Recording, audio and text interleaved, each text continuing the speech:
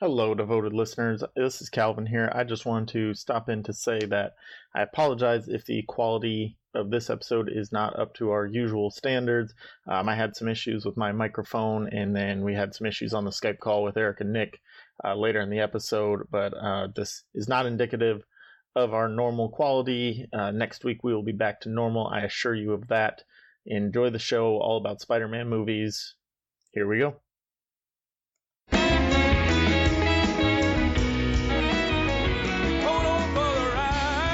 Hello and welcome to a podcast about something where each week we dive deep into whatever it is we find interesting. I am your host, Calvin, and joining me, swinging through the skyscrapers of New York City, it's Nick the Spider Richardson. The human spider. Nick the human spider Richardson. The human spider. No, that sucks. I can tell you, it's a breezy day in New York City. Brooklyn. He's from Queens. Yeah. Yeah, I fucked that up. Sorry, guys. Yeah. Anyway, we're talking Spider-Man. Today, we're doing Spider-Man movie superlatives. So the rules, again, is we can only give, if this is your first movie superlatives, we've done one every month for the past, 8 months. So you should really get on the train here. Yeah. We give one award per movie and one movie per award. No repeats or redoozies. Also, at the end of this episode, the last half hour will be a Far From Home spoiler-filled review. So if you haven't seen Far From Home or Avengers Endgame, cut it off before you hear that part. Eric comes in and joins us for that, and we do a little three-way on the Spider-Man Far From Home film. But we will not be giving any awards to Far From Home here, and we will not be discussing Far From Home at all until the last half hour. Exactly. Does that cover everything? That covers everything. Okay, so Spider-Man movies. Has to be a movie. No cartoons, no TV shows, anything like that. Spider-Man has to be in the movie. That's pretty much it. Yeah, pretty straightforward. Yeah, and I mean, he's had 12 movies now, so we're good. Maybe a little high on that estimate, but I may be a little high on that estimate. The awards we are giving are Best Costume, Best Love Interest, Best Villain, Best Origin for a Hero or Villain, and Best Peter Parker. Yes, very good choices. Yeah, and we got some Twitter feedback on the Best Peter Parker, so we will get to that when we are there. So that is the last thing we will be doing. So if you're waiting for your shout-out, you're going to have to wait a little longer. It's just a little bit longer. Poor guys and gals. So let's start it off. Best Costume. You go first. All right, dude. Hands down, I've always thought, as soon as I saw it, this is what I thought. The Amazing Spider-Man, the first one, I don't think it really changed to the second one, is absolutely dude, that is the best Spider-Man costume. It felt so arachnid. It was just that it was colorful. Really long legs. Yeah, it was. I mean, he's kind of a long, lanky cat, and it was really colorful, and just the bug eyes, and the way the color scheme worked together. The sunglasses eyes that he did, then I liked he had the sneaker shoes too. Yeah, which is something like you need if you're running around New York City that much. Oh fuck yeah, man! And you're going off skyscrapers and you're just doing all kinds of crazy stuff, and it just really reminded me of John Romita Jr.'s art. I loved every time I saw a cover he's done, or just art he's done. I'm all about it. That's a fantastic interpretation of Spider-Man, and it gets it so right. Really good costume. It was my pick until I went back through about 3 hours ago, and I'm like, oh shit, I didn't give Spider-Verse any awards. What? Yeah. Huge. I overlooked it hugely. I'm sorry about that, Into the Spider-Verse, because it's a fantastic movie.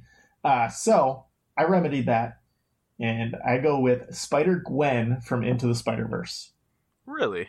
Yes, I really like the white, purple, teal, black combo that she has. Plus, she's got the hoodie and the ballet shoes that really it builds her character without having to actually build her character. Just by seeing the costume she wears, okay, she has this hood on. She's kind of a loner and doesn't always relate well to people. She's wearing the ballet shoes, so obviously she has some ballet dancing in her background.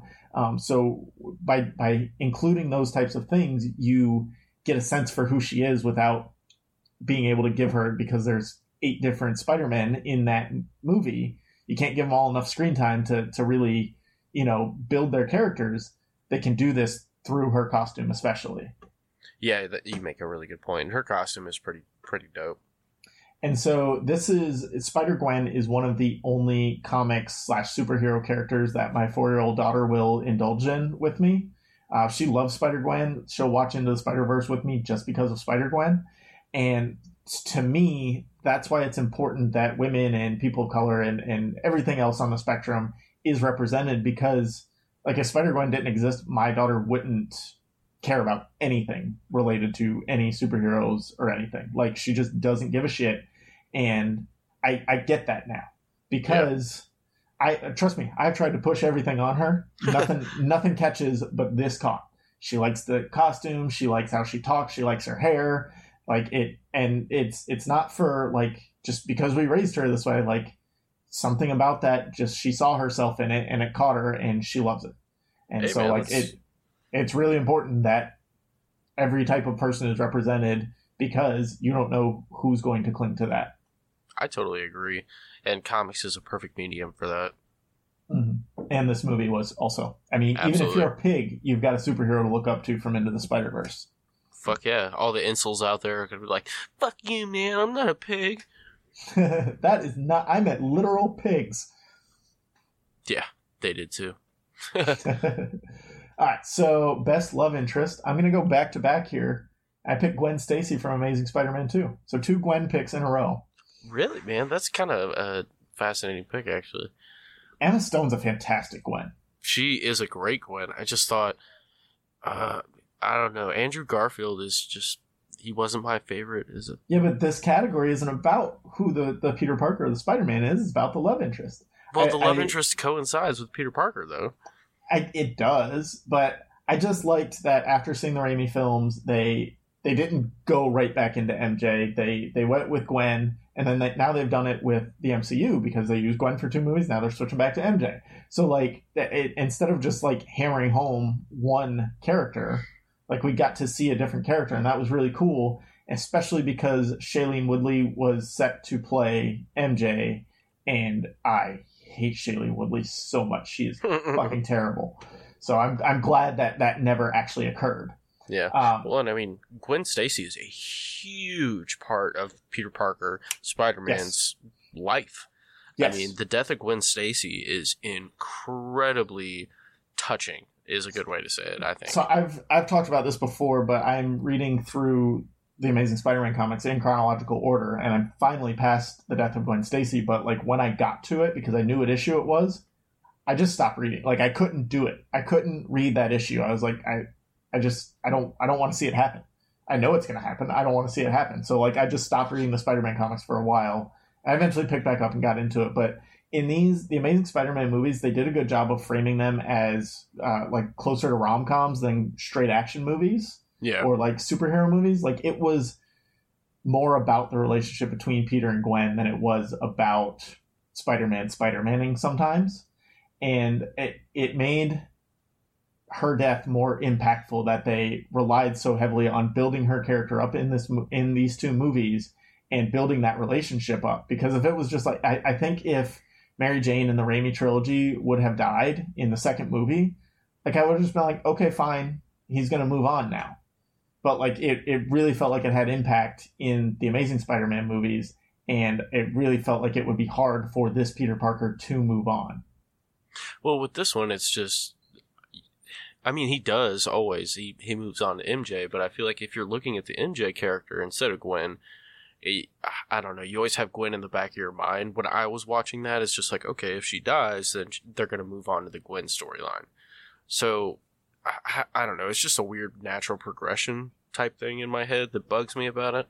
I don't know. The Amazing Spider-Man 2 is not a very good movie. It's a mess. No. I really like both the Amazing Spider-Man movies because, again, it's Spider-Man content, so I'm there for it. Fuck yeah, man. I liked Garfield. I liked Emma Stone. I liked Dane DeHaan as Green Goblin. I was really excited to see Paul Giamatti as Rhino. I didn't like the Green Goblin. I liked Dane DeHaan as Harry Osborn. Let's say that. The Yeah, goblin was really weird. it was, man. And They took it too far. part two got really, really messy, and they tried to shove a lot of stuff in there, and it really got too full for itself really quickly. Well, they had too much seriousness and too much camp, all crammed. Like Electro was so campy. But part two teased the Sinister Six. It teased Felicia Hardy. It teased Alistair Smythe. Like so many things that were just like kind of there, but not actually there. And it teased Peter's parents and what happens after Gwen's death. I was really interested to kind of see where those things went. But at the same time, they made such a mess of it that I can't blame them for just being like, all right, no, we got to scrap this and start over. Because they were trying to set up some cool things with Peter's parents and them being spies. That's something they do in the comics. It's something they do in the old animated show. It would have been interesting to see how he really responds after Gwen's death. Yeah, they showed that one scene of him facing Rhino again, but that wasn't really anything. And I would have liked to see the Sinister Six, but at the same time, it was way too much of a mess to continue. Yeah, Sony is bad at making Spider-Man make sense. I felt really bad when Gwen died. As much of a mess as that movie was, I felt Gwen dying, and like it hurt to watch. It sucked. It was. I mean, when she smacked her head off, it was just like, damn. It's that close. Yeah, anybody with any knowledge of the Spider-Man comics knows that that's what happens when as soon as she starts falling, you know what's about to happen, and you know there's going to be that little snap at the end, which like in the comic, the frame is. Peter catching her and just a little tiny text of snap right underneath her back. And like, you don't know if it's just because he caught her or what. And it's, he snaps her neck by catching her because she was moving too fast. And like you feel that in the movie too, as much of a mess as it was.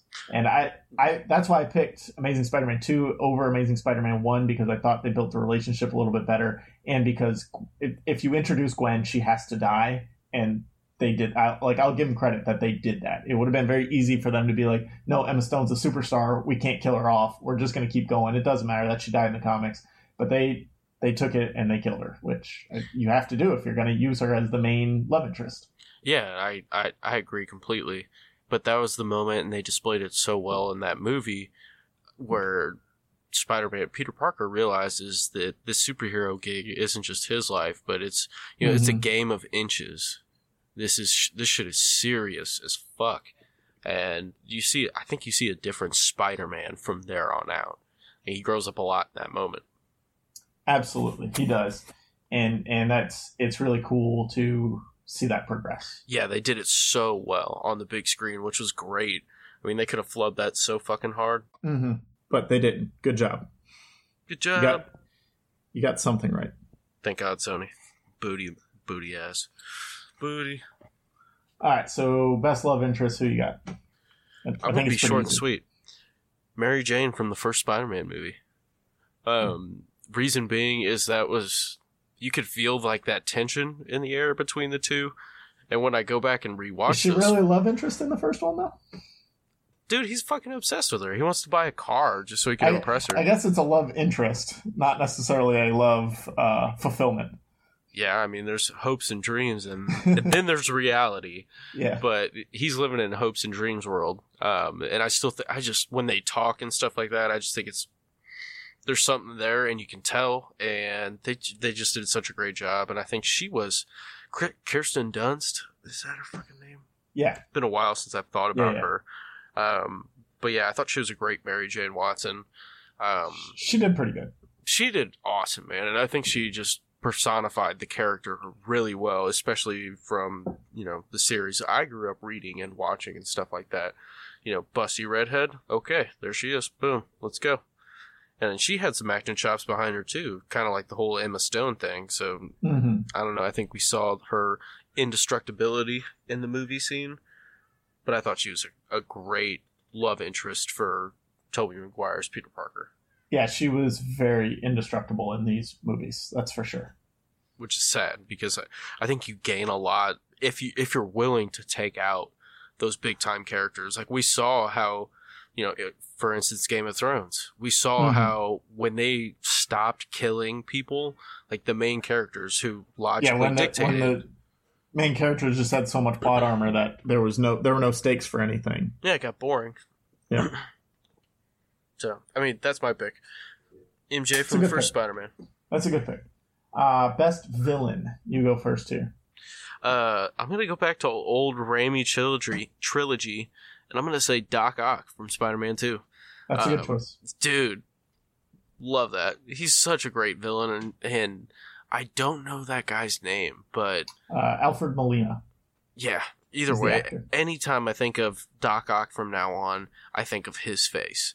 Yeah, he personified that character so well. Seeing Doc Ock in other places, and like if you read the older comics, he's like so campy, and it's like, well, that's not Alfred Molina, or like in the cartoons and the old video games, it's like, it's just like Alfred Molina did such a good job that sums up what Doc Ock will forever be, I think, to anyone who grew up during that time. Oh yeah, I mean, he was brilliant, sinister, and just.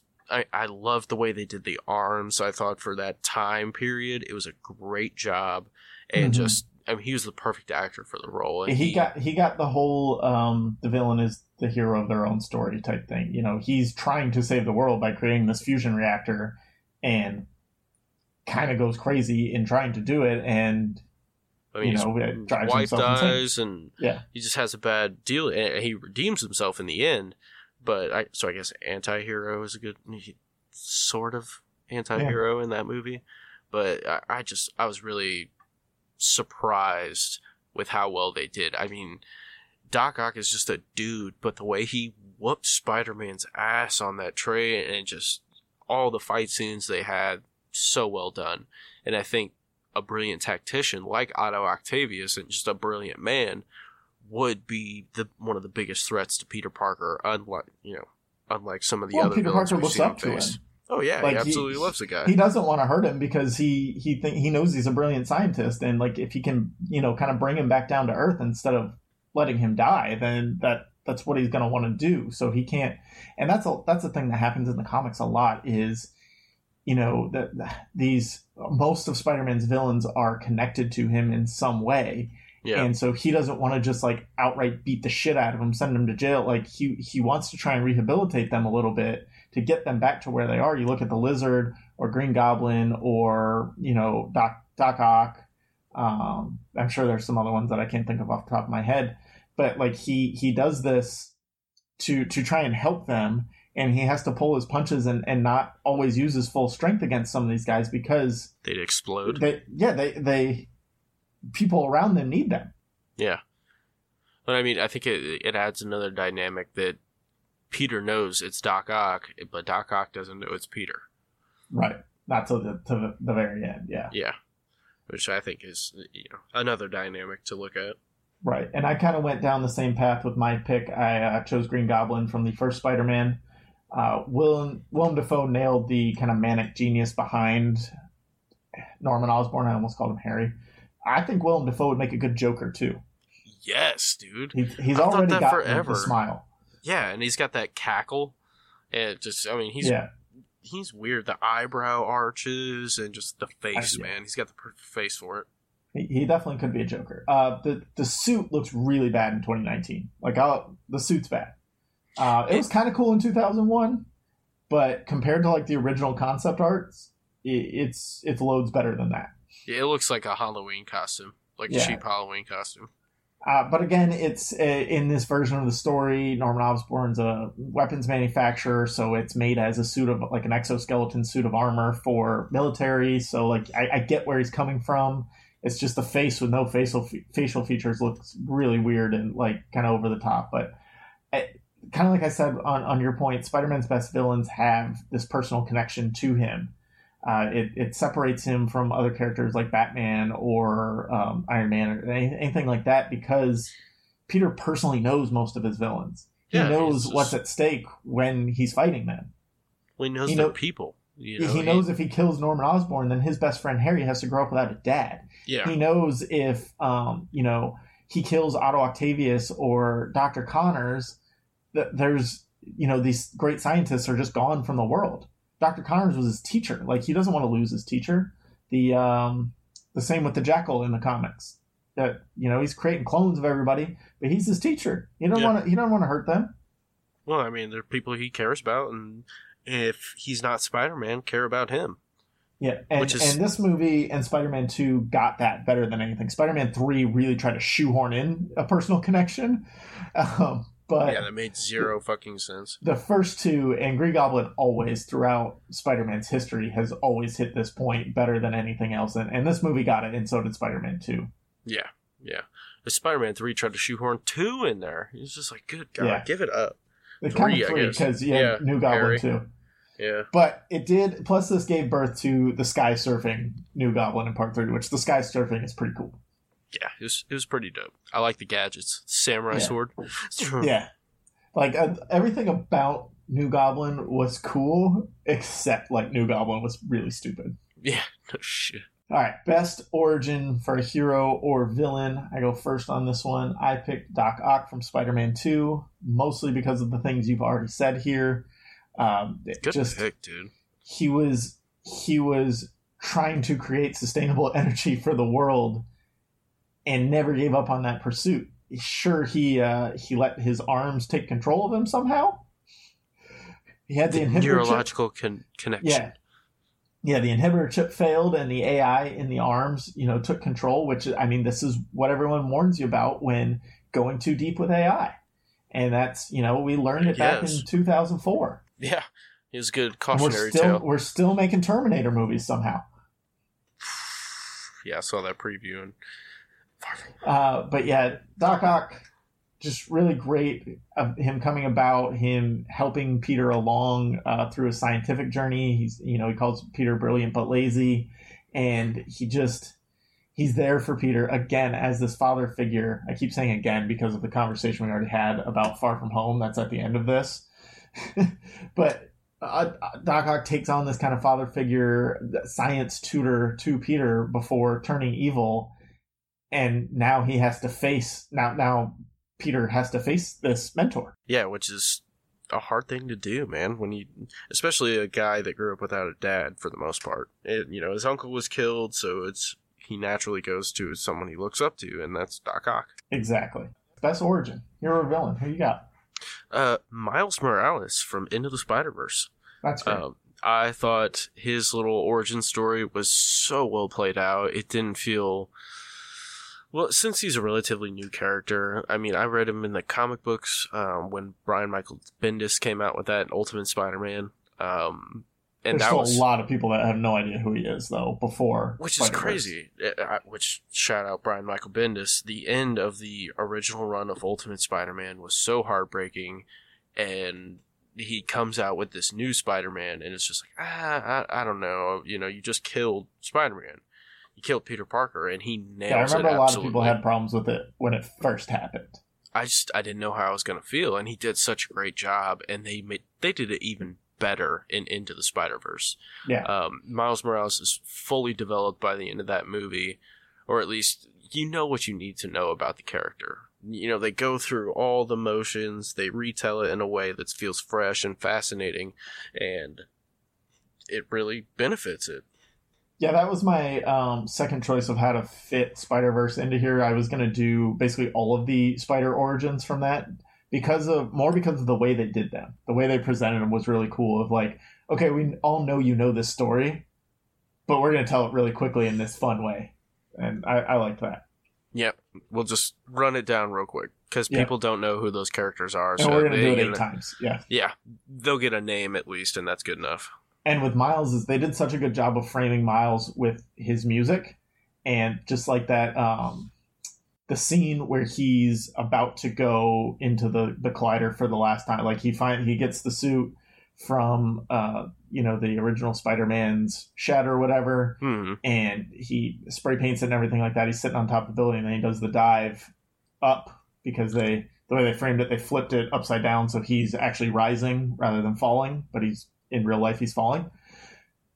The way they surround, I think the song's What's Up Danger, and the way they surround him with music throughout the movie is really great, and then that song is perfect in that moment of like him rising / falling into becoming Spider-Man. Yeah, they had a lot of really great shots in that movie, and it took me way too long to see it. Yeah, it did. I kept asking you for like 3 months after it originally came out, and you didn't see it till it came out on DVD, and I was like, all right, you're useless to me. You're a bitch, is what you were thinking. It's yeah, okay. I don't think I ever said it though. Yeah, you didn't, because you're just such a nice guy. But that's me. That's what everyone says about me. That's what I say about you, Calvin. That's all that matters, bro. That's nice. No, but for real though, I took way too long to watch that movie. You did. Shit happens, man. Shit happens. Such a good movie. Still haven't seen Captain Marvel. That's okay. That one's not as great. It's fine. At least you thought to include it in your awards. Probably the best Spider-Man movie you actually remembered to put into your awards. I forgot until 3 hours ago. So you got that over me. It's a very good Spider-Man movie. It's a very good Spider-Man. I will say, the first time I saw The Amazing Spider-Man, I could not shut up about it for like I really liked it. I thought it was the most amazing thing I'd ever seen. At least comic book movie wise. But after seeing it a couple times, it really just didn't. It doesn't hold up great, but it's still watchable. Like I still like watching both of those movies. I got it on Blu-ray. If I can turn my brain off for the silly stuff in number 2 to just enjoy the good parts of them. Yeah, I mean they did such a good job with his swinging action and his kung fu, his spider fu, I like to call it. But anyways, plus he goes all Teen Wolf in the gym for that one scene. That was fucking hilarious. All right, so final category, Best Peter Parker. Let's go to the Twitter first before we give our answers. Got a lot of Twitter feedback on this. We did a poll. Who's the best Peter Parker? Movies only. Apparently, a lot of people can't read because they took that to mean whoever the fuck they want. Tobey Maguire with 30% of the vote. Andrew Garfield with 5%. Tom Holland with an astounding 60%. Yeah, that's pretty incredible. I honestly couldn't believe that. I thought Tobey and Tom would be closer. Yeah, me too. And then I was really surprised I threw in to see Jake Johnson from Spider-Verse. He got 5%. I can't believe he tied with Andrew Garfield. That's crazy. Yeah, I thought that would. I'm going to chalk it up to a lot of people probably still haven't seen Spider-Verse or maybe didn't know that was him voicing it. I think people just didn't know that was him voicing it. So our True Crime podcast gives a shout out to No Love for Morgan Freeman, and they linked a YouTube video. The very first Spidey adventure from the Electric Company. I don't think that's a movie. Narrated by Morgan Freeman. There we go. Nope, didn't give him any. Colby Mack, our friend, at Colby Told Me. Hey, Cole. He says, who's the best Spider-Man? Garfield. And then I corrected him and said, we're looking for the best Peter Parker. And he said, I know. He's still going with Andrew Garfield. That's interesting. He's in the minority there. Yeah. But that's okay. He's got good taste. So, you might be right about the whole best Spider-Man, though. That's a tougher question, and why I didn't put it in there. Very good call. Good call, sir. Jessica T at Buffy Watcher 23, who's been great. A lot of interaction from her lately. Thank you, Jessica T. I don't have a good reason, so I don't know who she voted for, but she doesn't have a good reason for it, anyways. Fair enough. All right, you got to let us know who you voted for if you're going to be that vague. Dem Fancy Dinosaurs at Dem Fancy says Tobey Maguire was like the only Spider-Man where you've actually seen the struggle he has living in the crappy apartment and always late on the rent because he has to save people all the time. Andrew Garfield was some douchey skater boy, and Tom Holland has Daddy Warbucks to pay. And those all make Tobey the best Peter, the suffering Peter. I don't know, man. I kind of disagree with that. Yeah.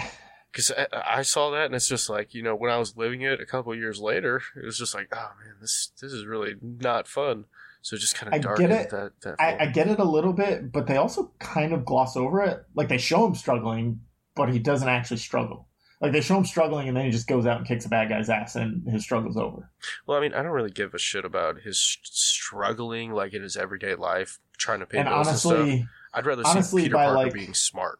Yeah, by like the second or third run of the comics, like once he's graduated high school, that stuff kind of goes away for a while anyways. He's in college, he's roommates with Harry, who's rich and like just doling out money to pay for rent and everything like that. So it's like that goes away for a long time because, yeah, it's a good human story, but it gets old really fast too. Yeah. We get it. He's human. Yeah. The Miscast Entertainment at Miscast Tweets, he says, Jake not getting enough love. I said, yeah, even Garfield is beating him, which at that time Garfield had 6% and Johnson only had 5%, but they evened out eventually. And then he said, I didn't dislike Garfield, but Jake was great. I agree. Jake was pretty good. Jake Johnson was a very good, flawed Spider-Man. It took me a minute to get past his voice. Yeah. Just because I kept thinking about all the, let's be cops. Once I got past that, I was not a good film. No, it was a shit film. Will the Real Horror Show please stand up at horrorshow_pod, says Neil Patrick Harris, which I believe is from one of the early 2000 cartoons. I want to say Spectacular Spider-Man cartoon. Not sure, though. Definitely not a movie. So your vote doesn't count. Disqualified.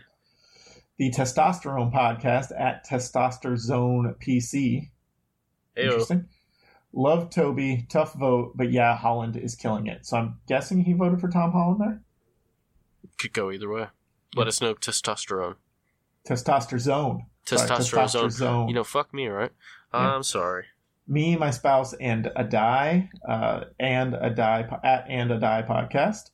Gwyneth will always maintain that Toby. Gwyneth must be somebody from that podcast. I thought they were talking about Gwen Stacy and really giving her the proper name there. That's it. Gwyneth will always maintain that Toby is her Spider-Man because A, nostalgia, and B, he embodied that nerdy something quality that just fit the role so well. I, again, corrected Peter Parker, not Spider-Man, and she said, oop, that's our bad. She still maintains the same thing. Fair enough. I get it. They focused more on, in the Raimi movies, they focused on Peter Parker, being bullied and not felt like he was just this... He was this nerdy guy, but they didn't play up his scientific ability at all. Yeah, his smarts. They didn't. Yeah, I mean, he got bullied, but they didn't play up Flash his Thompson genius. bullied him, but they didn't show the other side of that. I guess they did a little bit in the conversations he had with Octavius in part 2, but by part 3, that was all gone. Yeah, I mean, that was just a non-existent thing anymore. And then Kate at Captain Hangry, or Capt_Hangry. I think Chris Pine should get an honorable mention for Spidey Bells. Definitely. Yes. Spidey Bells is a great song. Great fucking song, man. And then Erica Laurent at Bolly Hoodoo. I'm not going to comment on this because it makes me too sad. It's just a gift of Peter dusting in Infinity War. I'm happy about that. Still makes me cry. Yeah. That was pretty sad. So best Peter Parker, who you got? I feel like we're going to have the same answer here. We're going to have the same fucking answer. It's Tom Holland, hands down. Yep, it is. Yep. It is. Yep. And that's it. He feels like a teenager. For all the nerdy and bullying stuff they put Toby through, he felt like he was a 30-year-old in high school for he looked like he was a fucking 30-year-old in high school, man. He looked like it was funny.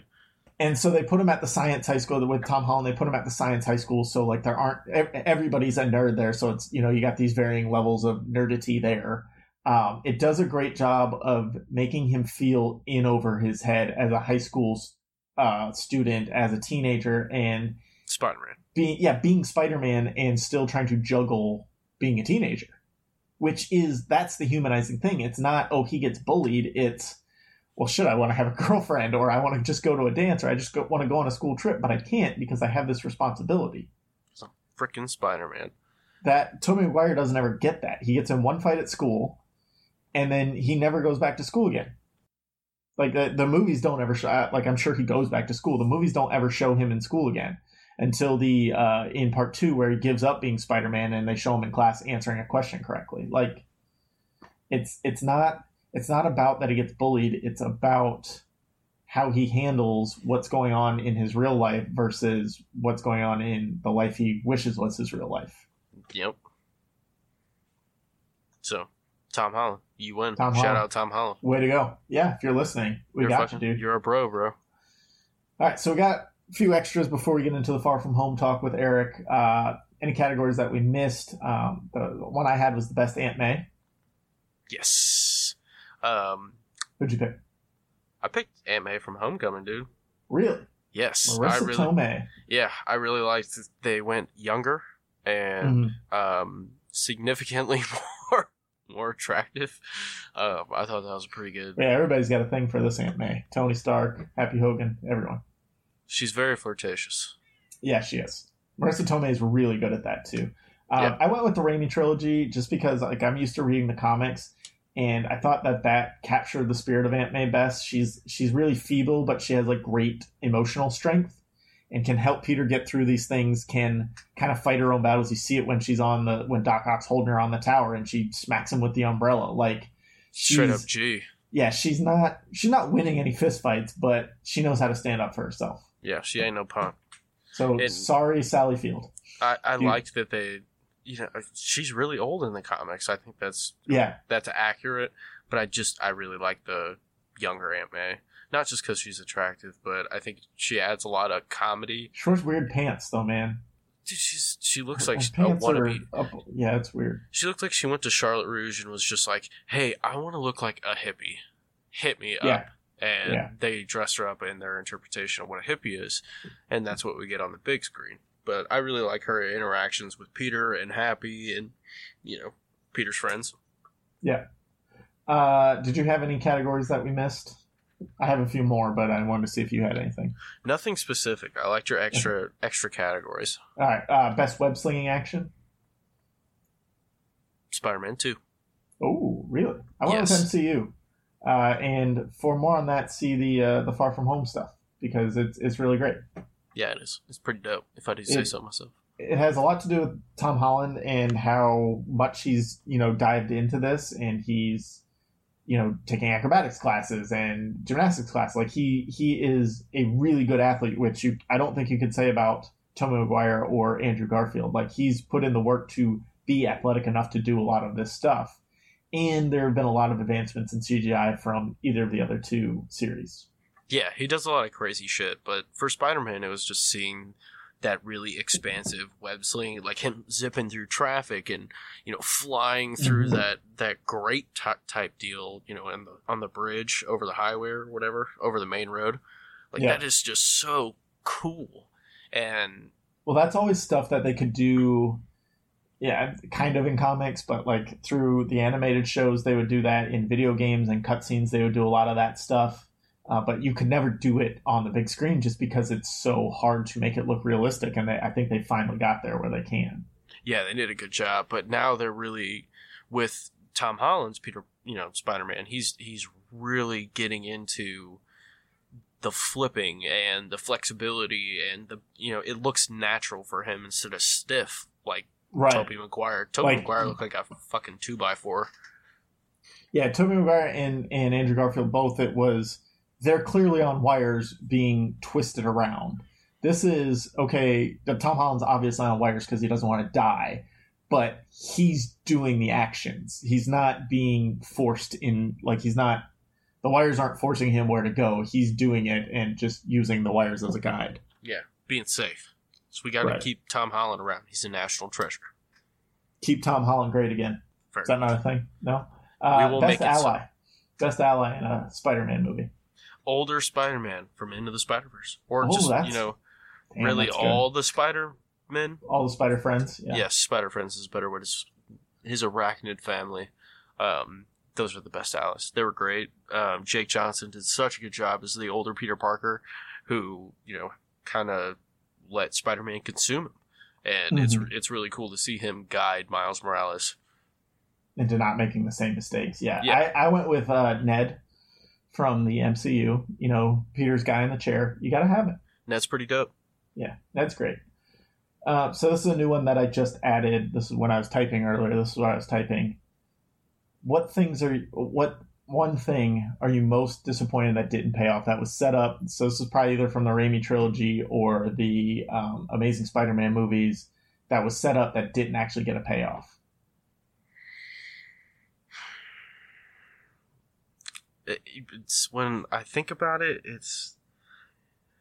and I sat there and I thought, nothing really came to mind, but the only thing that I don't know if they really had any call outs about it, but with the Green Goblin storyline and the Amazing Spider-Man, I really, really am disappointed that Hobgoblin didn't come about and that Rhino wasn't expanded further. Like, I really wanted to see more Paul Giamatti Rhino. Yeah, like it really pissed me off. I love Paul 30 Giamatti. seconds in the giant rhinoceros suit of armor. A lot of people think that's stupid. I thought it was really cool.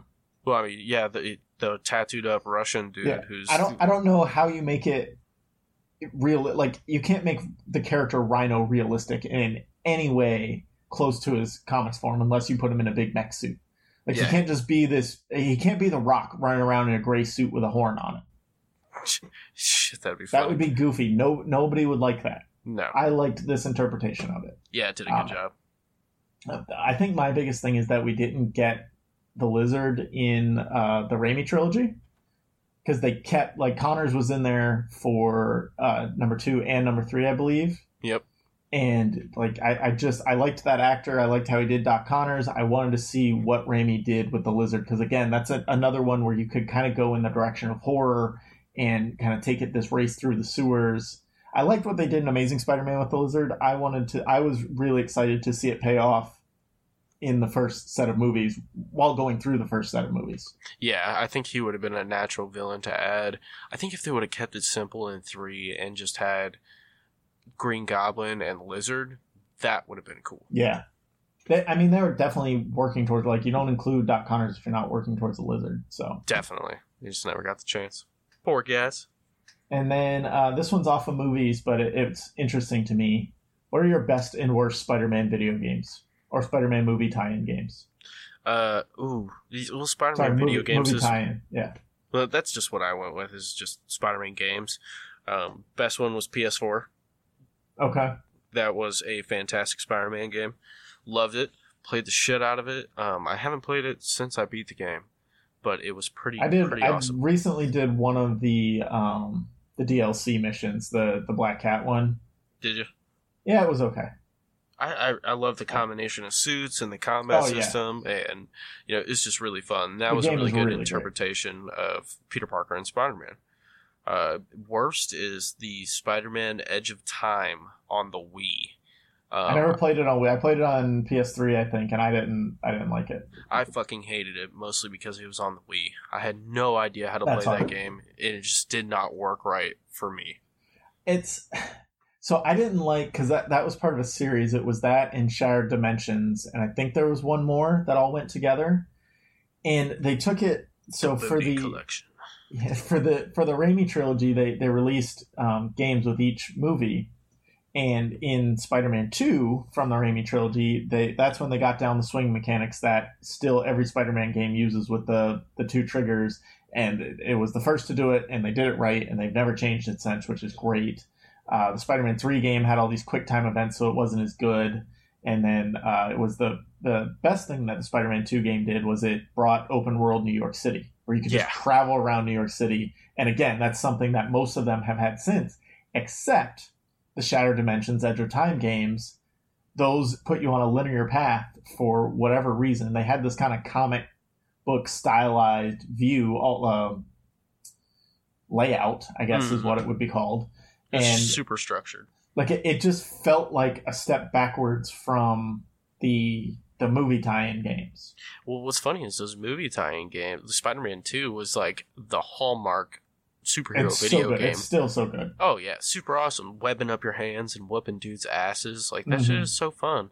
I remember playing that like crazy when I was younger. Yeah, and then the worst, because I went with movie tie-in, so my best was Spider-Man 2. The worst movie tie-in game was Amazing Spider-Man number 1. Really? I never actually played it. Oh, they are awful. Both 1 and 2 are just awful. I gave part 2 a little bit of a bump because they introduced Spider Carnage, which has always been one of my favorite things. It's the mechanics are bad. They got the swinging mechanics right, but the fighting mechanics are bad. The side missions are bad. The regular missions are bad. The voice acting is terrible. The animation's terrible. It's just like it looked like a PlayStation 2 game, and it was a PlayStation 4 game. I'll have to check it out just for Spider Carnage, because I have the pop they came out with for Spider Carnage, but I never knew of him as a character before. They do him in the '90s animated series. They the end of their they kind of do a Spider-Verse type storyline, and the end of it comes with Spider Carnage. Man, I just do not remember that. I think it's season 5. Fucking slacking. Yeah, slacking. see that you keep picking Batman the Animated Series for best cartoon, but that's obviously because you don't remember all the cool stuff from Spider-Man the Animated Series, which is way better. I've been hitting the head way too many times. Thank you, football. The last thing I want to point out on this discussion of Spider-Man movies is a special shout out for the Spider-Man 2 soundtrack, because it is dope as hell. Yeah, they have a ton of people on that contract. So good. On that. Soundtrack. Yeah, soundtrack. It is so good. I wore this CD out as much as you could wear a CD out when I was in high school. Like I still, if any of the songs from that soundtrack come on, I still listen to it. They have it playing in the background on the video game. Like it was absolutely amazing, and good job whoever put that soundtrack together. Yeah. Walking through the halls, someone's like, "Hey Calvin, what you listening to?" The Spider-Man 2 soundtrack, man. Yeah. So, dude. I mean, I would just be like, okay, cool. Right, you got anything else on Spider-Man movies? I don't have anything else on Spider-Man movies other than I'm so glad they're still doing them, and fuck it, reboot it 10 more times. Hit with as many as you can. I'm okay with the reboots. Everybody was mad that they ended the Raimi trilogy for a reboot, and I'm like, I'm cool with it. Yeah, I don't care if I see Uncle Ben die 100 times. I'll get 100 different Spider-Mans. I will love it. And I'm really excited to see where Into the Spider-Verse goes next. Yeah, that'll be interesting. We should get 2099 Spider-Man in there, as Miguel O'Hara got teased at the end of that one. So I would love that, and I'd love the Clone Saga if they could incorporate that somehow. I really want. Clone Saga is such a mess. I do, but I love Scarlet Spider. Yeah, Ben Reilly. Yeah. So good. Scarlet Spider-Man is probably my favorite Spider-Man version of all time. Why they're doing mine too. That costume is by far the best one. And I think that's kind of why they're doing Spider-Verse, is they can kind of do clones without doing clones. They can just bring them from a different dimension and say, okay, this is a Spider-Man from a different dimension. Yeah. So I'm okay with that, rather than trying to get in the muckety-muck with clones and the Jackal and all that shit. Yeah, I want Scarlet Spider-Man. Yeah, I'm good with that. Scarlet Spider-Man, we're waiting for you. Stay tuned. In a couple of seconds, Eric's going to come on. We're going to be doing a full review of Spider-Man Far From Home. If you haven't seen it or Endgame, turn it off now. All right, let's talk Spider-Man Far From Home. We've got Eric, we've got Nick. The whole crew is here talking the latest Spider-Man movie. There will be spoilers for Far From Home and pretty much all of the MCU from here moving forward. So if you haven't seen either Endgame I don't or know Far why From you're Home, listening then. you cut us off now. Really bad idea. Let's get it started. Let's do it. Oh yeah, let's do it. Yeah. It works better when we're in the same room. We can see who's talking. All right, Eric, what were you going to say? I actually didn't grow up the biggest Spider-Man fan. You know, I know Cal is. So I've kind of grown to Nick is too, and we now hate you. Kind of grown to have appreciation for him and all that kind of stuff, especially since Civil War. And, like, I don't know, the Tom Holland one's just my favorite. I think it would just hit me at the right time, you know? So I got probably the most pure version of Peter Parker in high school and all that kind of stuff. So go way back to Homecoming and all that kind of stuff. So I was expecting big things, especially after Endgame, but I was looking to see how they'd transition away from Tony and his passing. But it was a very refreshing. I love the fact that Nick Fury was involved. Put a pin in that. Come back to it later. Was he though? That's what I meant by put a pin in that. Come back to it later. But for the while, it seemed believable. Shooting a high school kid with a tranq dart definitely brings up Nick Fury. So I thought that maybe they'd push the Tony Stark dying on this movie, which in the previews it kind of seemed it might be down that direction. And I mentioned in our Endgame podcast that I really don't want to see that armor be worn by anyone ever again. I really don't want to see throwback scenes or reimagining. I just want it to be done. But the nice proper tribute, the artwork, obviously grateful world for saving it, around and stuff that idolize Stark and the Iron Man persona. But I thought the perfect callback and the perfect kind of laying to bed this Peter Parker relationship with Tony wasn't really the glasses, the Edith system. Even in death, what was it? But even dead, I'm the hero. Even dead, I'm the hero. They got a good laugh. Even dead, I'm the hero. Yeah, I laugh pretty good at that. But that whole when they're playing, going to London with Happy, and Happy just kind of sits back and looks at Peter, toying around with the suit machine, and the same way Tony would, and cool little callback to Iron Man 1 where he slips his arm inside that virtual gauntlet, and it's super dope. Feel for that. And it was just very, very well done. It wasn't over the top. It was just kind of like, well, he's not Tony Stark, but damn if he isn't going to come close, No, and they didn't beat you over the head with, he's dead now. What are we going to do? Like they mentioned it when they needed to mention it. I don't know that I liked Mysterio's whole raison d'etre was because Tony spurned him over the barf system. I liked Mysterio. I did like Mysterio. He was a great character, but I had beef with the whole I'm pissed. I don't know that they needed to shoehorn Tony in there too. Well, and then there's a lot of Iron Man references. Yeah, I thought at some point, if anything, probably push of the storyline was definitely very believable. And I think that sometimes Marvel takes those chances and be like, this is too much, but this is the best way it fits. So we'll go with this, but we won't overdo it on this end. When it comes to the memory of Tony Stark, we won't overdo it with making this a whole Tony Stark tribute movie, avenging, old stuff for me and all that kind of stuff. No, I thought it was, if anything, the Mysterio storyline maybe pushed it a little far. I was okay with it because I wasn't getting beat over the head with everything else.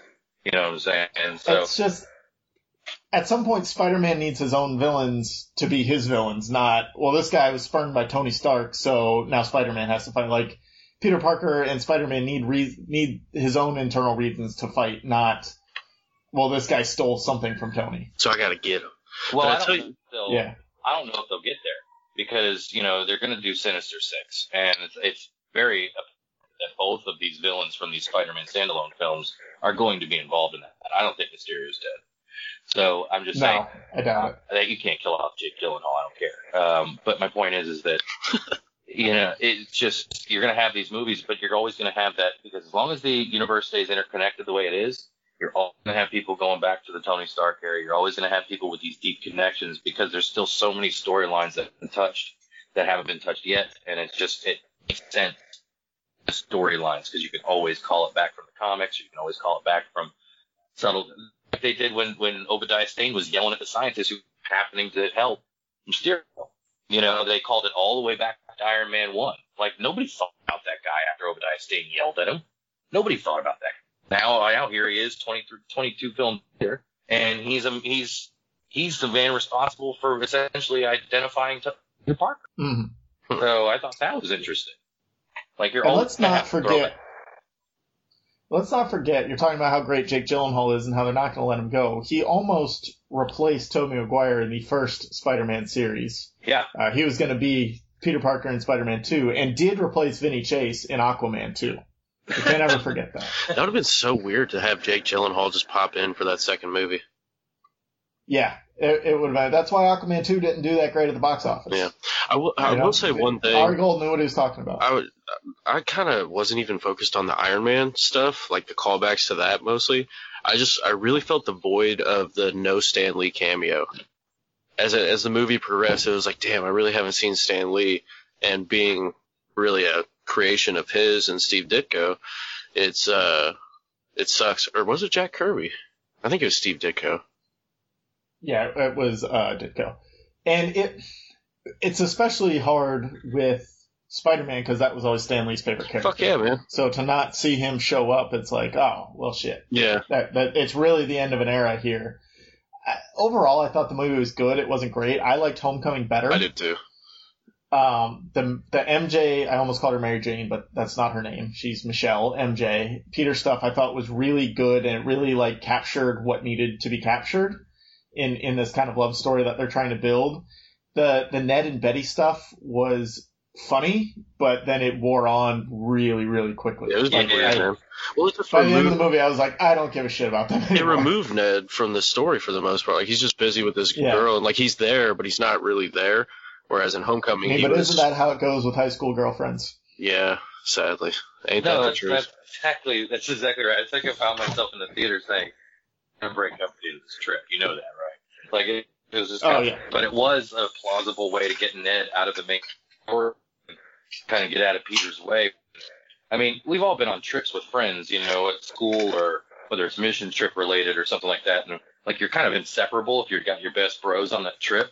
You're kind of inseparable, so it would have been really hard for Ned to, like, not notice Peter sneaking out, or not notice, you know, what it is that he's up to, you know, trying to duck and dodge this Spider-Man thing. You know, so I thought it was a good, plausible way to get Ned kind of not up Peter's ass all the time. There's no chair for Ned to be in when they're on a school trip. Right. He can't be the guy in the chair when there's no chair. For me, the best part was Mysterio. The illusions that he trapped Peter in, the one really big one, dude. Where he originally killed Nick Fury, which I know he didn't kill him, but like that first one, like I wish we got more of that. That was so intense, and it reminded me of playing the old PlayStation Spider-Man games when he had to go against Mysterio, and like how it felt being trapped in these illusions that you had no idea how to get out of. They were really, really well done, and I liked And every time you thought Spider-Man got out of one, he was captured again. I know, and it was the 7 layers of hell, or whatever the fuck you want to call it. Yeah. It's just, and I like the way they used drones, basically. I thought that was really fascinating, and it kind of melded with the scientific aspect they're trying to take with this. Like, they're really harping on that he's super smart, and he deals with super smart people and smart villains, etc. And, you know, Quentin, as he's known, is a pretty smart cat, so I think that fits his character really, really well. Well, and I kind of wondered how they would work in, because Quentin Beck in the comics, his background is in special effects and like being a stuntman, so I kind of thought, how are they going to work that into this bigger thing? Like, all of this destruction is huge, like people are going to notice it, and I liked kind of how they changed that part of it. Yeah, well, I mean, this is, you know, 2019, people aren't going to believe some shitty effects, if you know what I mean. Like, back in the day, reading those comics, they were just really low grade, but they still I mean, it was mostly like poisons, I want to say, that he spiked Spider-Man with, which got him to hallucinate a little bit further. It was either that or like mirrored illusions, things like that. But you can't drug a high school student in the movies anymore, especially not with Disney. So yeah, that's frowned upon. Yeah. You also shouldn't drug high school students in real life. No. Yeah. Not even in the theater. Yeah, not even in the movies, guys. So let's talk about kind of the bigger things that came of this. We get a mid-credits reveal of Spider-Man is now basically a mass murderer, and also the world knows his name. The lid off it. Blows the lid off. Yeah. That whole thing. Bringing back J.K. Simmons for J. Jonah Jameson is great, too. Great move. Great move. He's fantastic there. I like that they did that. Well, so I have a little bit of a problem with it. I don't know how Spider-Man can be public menace / actual literal murderer and have his identity known at the same time. Because those two things never go hand in hand, like in the comics or in cartoons, anything like that in the past. Because if his identity's known, Peter Parker's a really easy person to catch. He has a routine. He goes to school. He has an aunt. If you're the police, he's very easy to catch. Spider-Man is not, and he always gets away from the police, but like, if Peter Parker's just sitting in class, the police can just come in and take him and arrest him because he's an actual terrorist if, you know, everyone believes what Mysterio says. So it'll be interesting how they kind of play that off. They've done well so far playing those twists off. Right, yeah. I know. I'm pretty sure, you know, the actual Nick Fury will get it and figure things out for him, if not happy. You know, so I don't think him and May are in any real trouble. I know that probably his friends are going to be pretty heavily interrogated. You know, I guess I had to think in this particular storyline in this world. I mean, but I don't think that Peter is in. I think Peter, you know, GTFO'd on everybody in that, including Jay, after that moment, and just made himself very scarce when he got May and got the got the heck out of town. Yeah, I mean that's really your only option. You go find find Nick Fury, whoever you can to protect you until it boils over. What about J. Jonah Jameson with the InfoWars style video blogs? Yeah, a lot of people did that. That was awesome. Alex Jones. The only thing better is I think in the Spider-Man PS4 game, J. Jonah Jameson has a podcast that like plays in the background as you're swinging around town. I think that's better, but I like this too. This works. This works with his character really well. And it's modern. You know, you're not trying to trying to get a new crowd to relate with newspapers. You know, selling newspapers, or even just he's like a TV personality or something. Like he's got to be that over the top guy, the Alex Jones style. Exactly. Like otherwise, it's just like nobody would watch it if he's just like, oh, and I don't like Spider-Man. Yeah. Now the traffic. And Spider-Man sucks. But yeah, I mean, Spider-Man blocking traffic again. Everyone knows. I think everyone knows who Alex Jones is for the most, or at least if maybe not by name, but they know that caricature of him. I mean, that is so easy to just display that he's kind of full of shit, and he's just, I don't know, a big pompous dick. It was funny to see that. Just yelling all the time about things he thinks he knows. But people get their way a lot doing that, man. I mean, you've heard of the Karens. It is. He's made millions of dollars yelling at mostly nothing. So yeah, that's what most of the news is nowadays, guys. I mean, maybe we should do that more. Maybe we should just yell about things, and then we'll get more listeners that way. We should test this theory. Just coming soon, special episode, Patreon exclusive. Yell the whole time.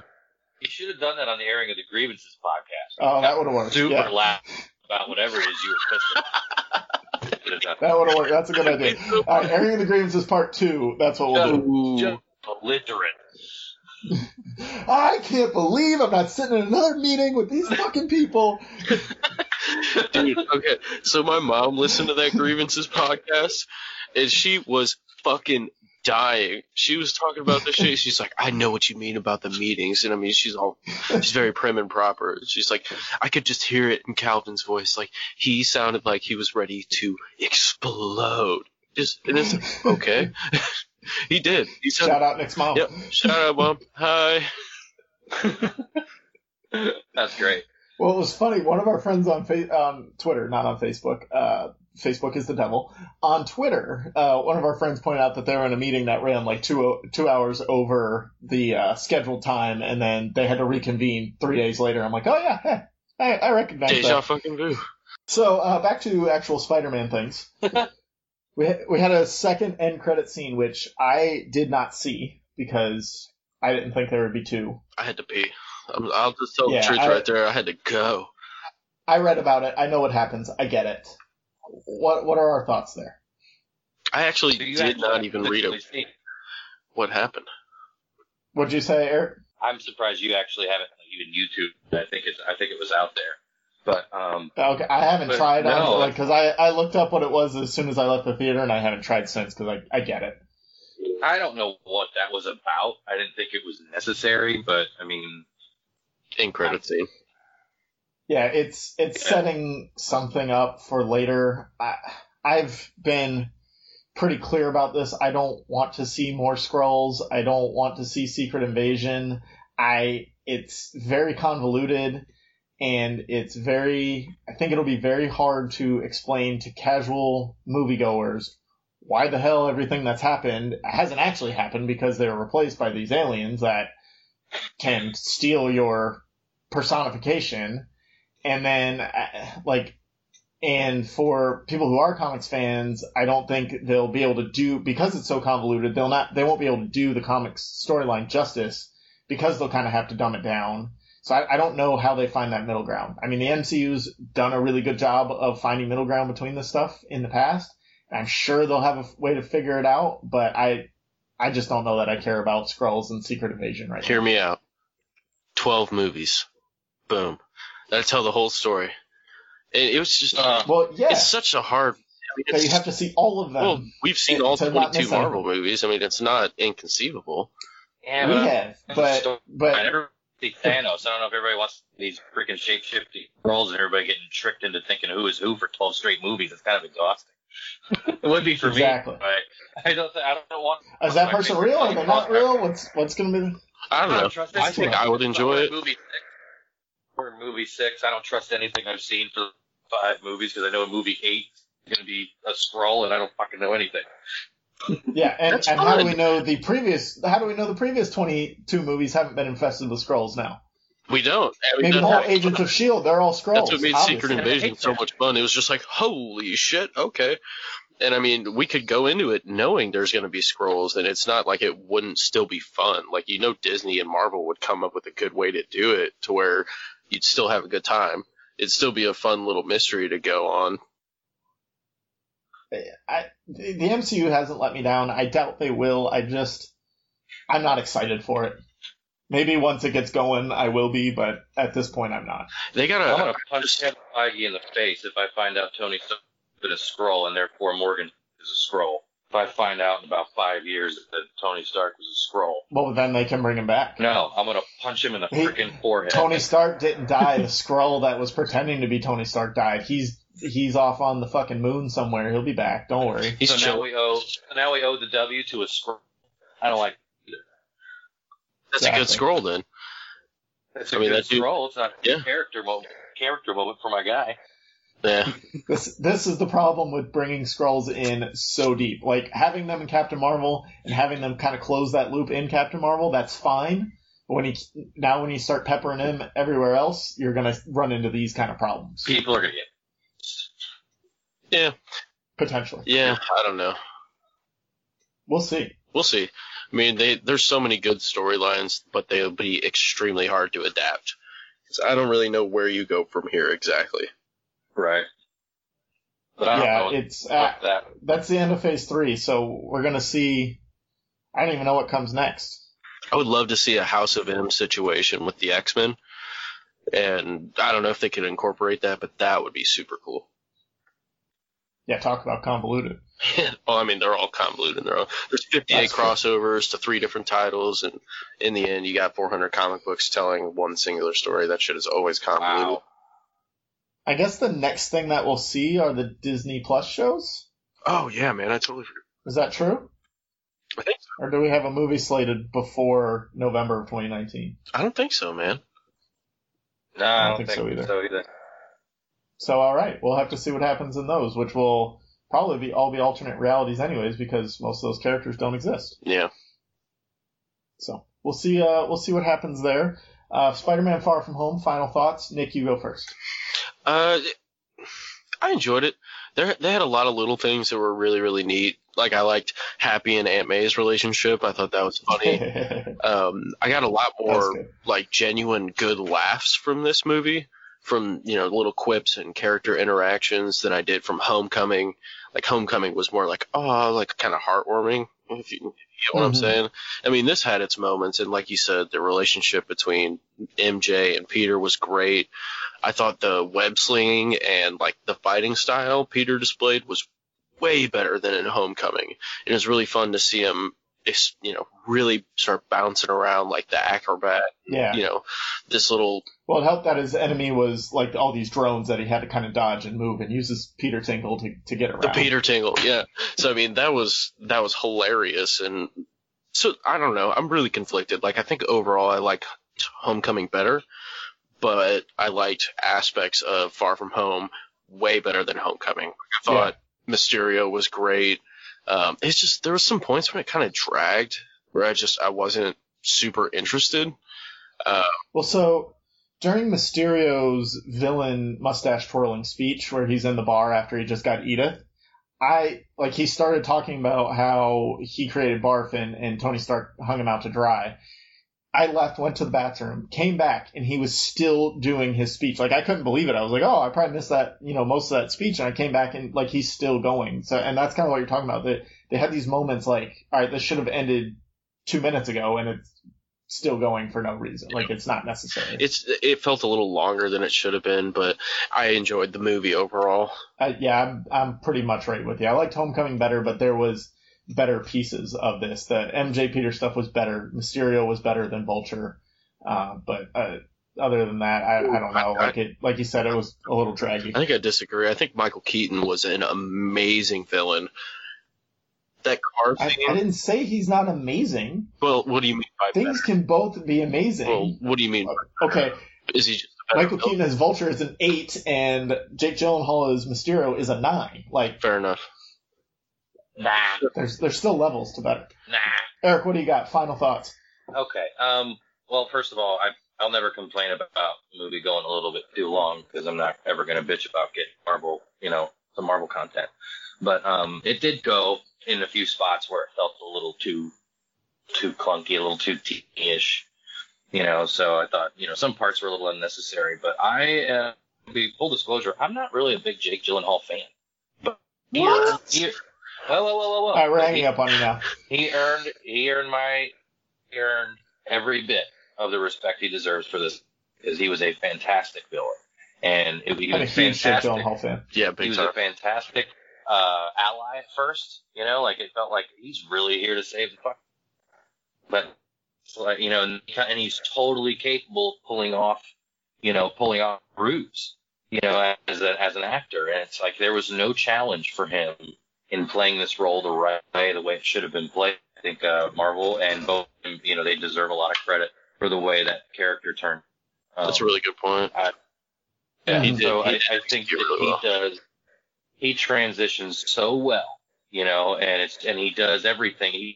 The old top dramatic where he's going out his whole plan in front of his people at the bar after Peter leaves. After he gets the glasses, he's like over the top eccentric. But he can be like that strapping Captain America type, looking the younger in the eye and being the leader that he needs, and then he can just sit there and be just devilish as a villain. And I thought that was fantastic. Well, that's something he does really well in this, is he senses that Peter Parker is vulnerable in a way that only teenagers can be vulnerable in. He needs someone to look up to. He knows he has no parents. He knows it's only his aunt looking after him. And Tony was that father figure, and he knows that that's what Peter's looking for now. Yeah. And he swoops in and takes advantage of that to gain Edith and continue on his mustache-twirling plan.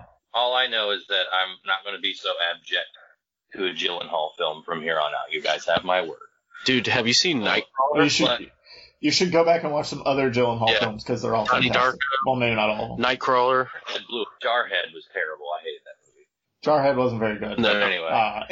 End of Watch, really good. I love that. End of Watch is so good. And I think we've talked about this. I think we've all talked about, when we knew Gyllenhaal was coming up, when we talked the Endgame. I think we kind of went around. Prince of Persia? Never seen it. Don't do that. Don't see it. It's not good. Yeah, don't see it. No, you can fully admit in public that you saw that movie nowadays. But as far as the whole movie is concerned, I didn't have a whole lot of beat. The mid-credit scene threw me for a loop. I wasn't surprised to see the end mid-credit scene really threw me for a loop. That was really well done, with all things considered. Actually, him swinging. For the first time, you see Tom Holland swinging from building to building through Manhattan, just like the other two Spidey would do. Well, that was CGI. He wasn't really swinging on don't be webs. Calvin, okay, right now. Okay? Literal Tom Holland was not actually swinging above the city. He might have been. I don't know. That's true. Don't Drax me here in sarcasm here.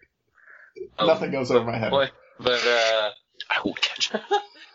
But no, it was just for that whole mid-credit scene where he's swinging through the amazing CGI and artwork. Really cool exchange between him and MJ.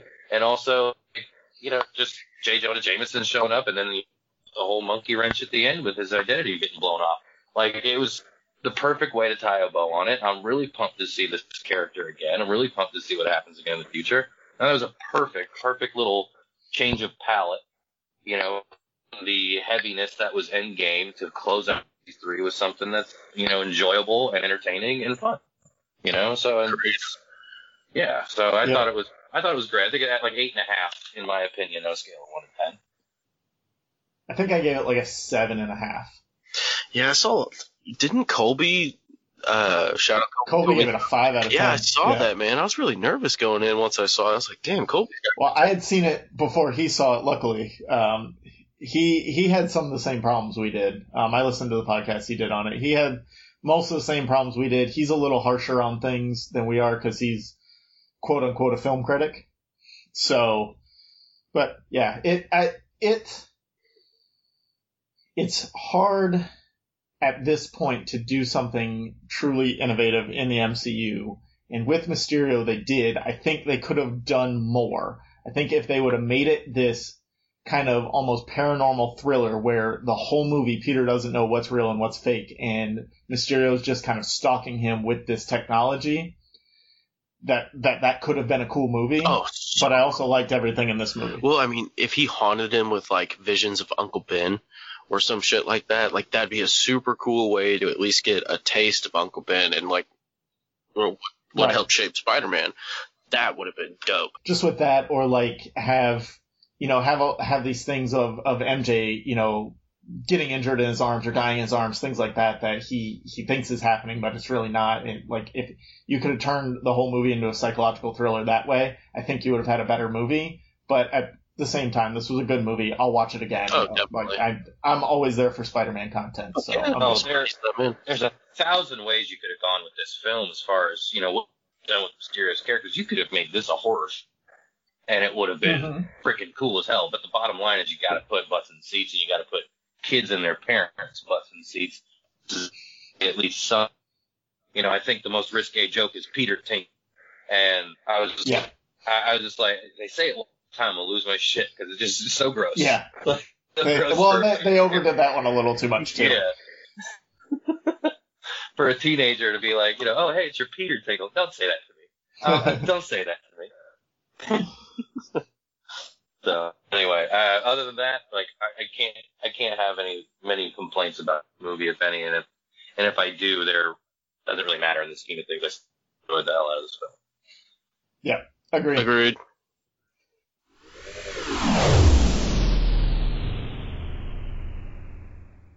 Thank you guys for listening. Make sure you check out myself and Nick on Twitter. That's at APA something at alone_podcast. Be sure to rate, review, and subscribe on iTunes or wherever you listen to your podcasts. And check out our website at podcastaboutsomething.com. We also have a Facebook fan page. Don't expect much there. Not a lot's going to happen. I pretty much just set it up so we can run Facebook ads. But you can find it by searching a podcast about something on Facebook if you want to follow us there. If we get some good feedback on it, then maybe I'll do more on it. But that's pretty much it for today. Thank you, as always, to those cats for providing all the music for a podcast about something. Stay classy.